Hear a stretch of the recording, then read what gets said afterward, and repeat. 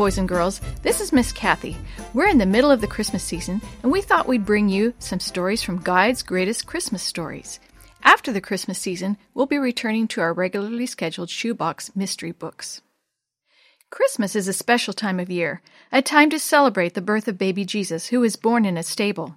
Shepherds, after being serenaded by angels, rushed over to find the baby lying in a manger. Wise men, carrying gifts of gold, frankincense, and myrrh, followed a bright star until it led them to the baby king. What about you? Will this Christmas bring you closer to Jesus?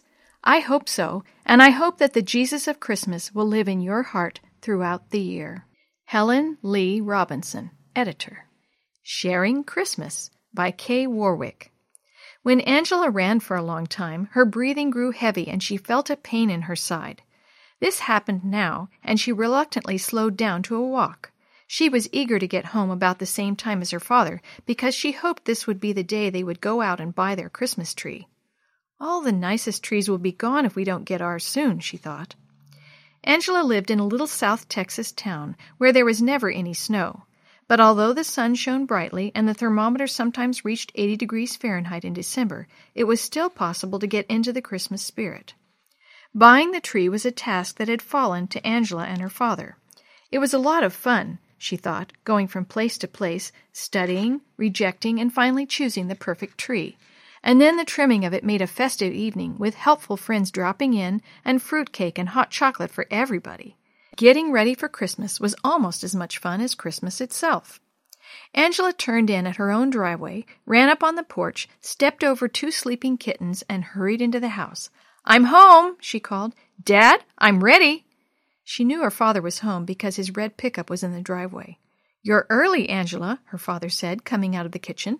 "What are you ready for, honey?" "You know," she said. "Quit teasing me, Dad. I'm ready to go pick our tree." Father's hand dropped to his side. "I'm sorry, Angela, but we can't possibly go this afternoon." Angela frowned. "Why not?" she demanded. "I have another job to do, one that's more important." He stopped and looked at his daughter, a pout on her lips. He frowned slightly as he went on. "I'm going to take the truck and deliver some Christmas packages for the city welfare department. Boxes of food, clothing, and toys for some of our town's needy families." "But, Dad, all the best trees will be gone. You never did this before. Why do you have to do it?" "I don't," Father answered patiently. "They asked for volunteers among the city employees, so naturally I volunteered. I thought the least I could do was help those who are not as fortunate as we are." His tone was definite and determined, and Angela realized there was no use arguing. She turned away disappointed. Then her father's hand touched her shoulder and gently pulled her back. "Come along and help me." "No, I don't want to," Angela cried. But when she saw disappointment in her father's eyes, she forced a little smile and said, "All right, I'll go with you." As Angela climbed into the pickup with her father, she thought hopefully, "Maybe we'll get through in time to go choose our tree after all. Maybe if I help, we can hurry and get done more quickly." She settled herself on the seat and planned to hurry up the disagreeable, tiresome chore as much as she could. When they arrived downtown at the welfare office, Angela was surprised to see a large number of trucks and station wagons already there.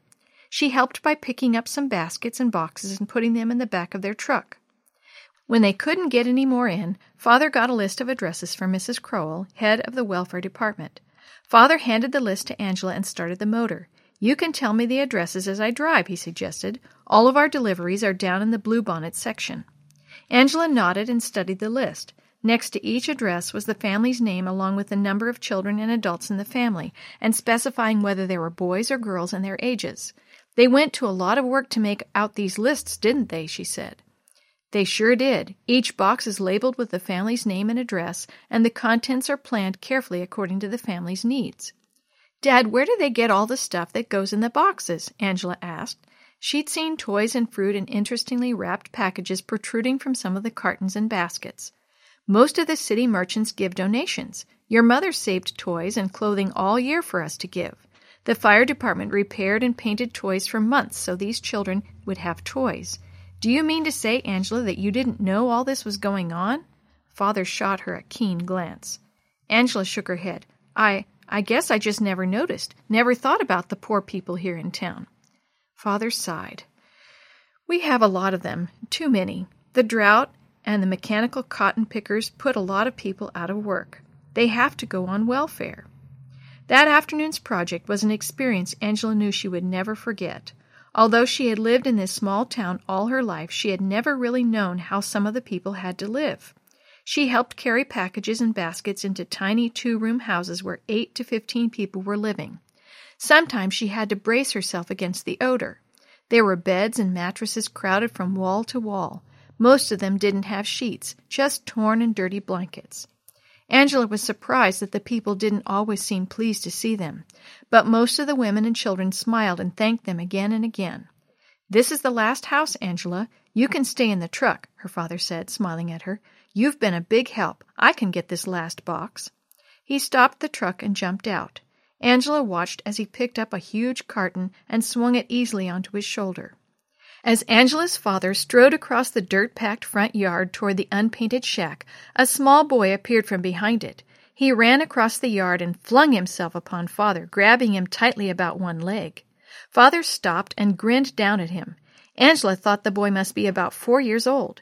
She smiled too. He was really cute under all that dirt. There were black satin curls around his well-shaped head, and large brown eyes overflowed with emotion and excitement. "I've been waiting for you," he shrilled. "They said you were coming with toys for me and good things to eat." Angela's father gently patted the child's head. "Yes, young fellow, I have some things for you and your family." "I know who you are," the little boy said earnestly. Angela's father frowned. "You do? Well, who am I?" Angela leaned out of the car window to listen. The little boy's voice throbbed with conviction and ecstasy. "You're Santa Claus, aren't you? Huh? Aren't you?" Angela's father stood still for a moment. The small arms released him, and Angela saw her father swallow twice. Then he said quietly, "I hope so, son. I guess maybe I am." Angela blinked her eyes against a sudden prickling behind her eyelids. She couldn't speak. When her father climbed back into the truck after taking the carton into the house, she still didn't say a word. Reaching over, she tucked her hand companionably into the curve of her father's arm, and they drove home together in a contented but very thoughtful silence. It wasn't until several hours later that Angela realized she'd completely forgotten about buying the tree. Suddenly, it didn't seem important anymore. The story you have heard today is from Guide's Greatest Christmas Stories, a compilation from various writers for Guide magazine, edited by Helen Lee Robinson and used with permission from the Pacific Press Publishing Association. As our special gift to you, we will be sharing one of these stories every day between now and Christmas. If you're interested in any other books published by the Seventh-day Adventist Church, please visit AdventistBookCenter.com or call 1-800-765-6955.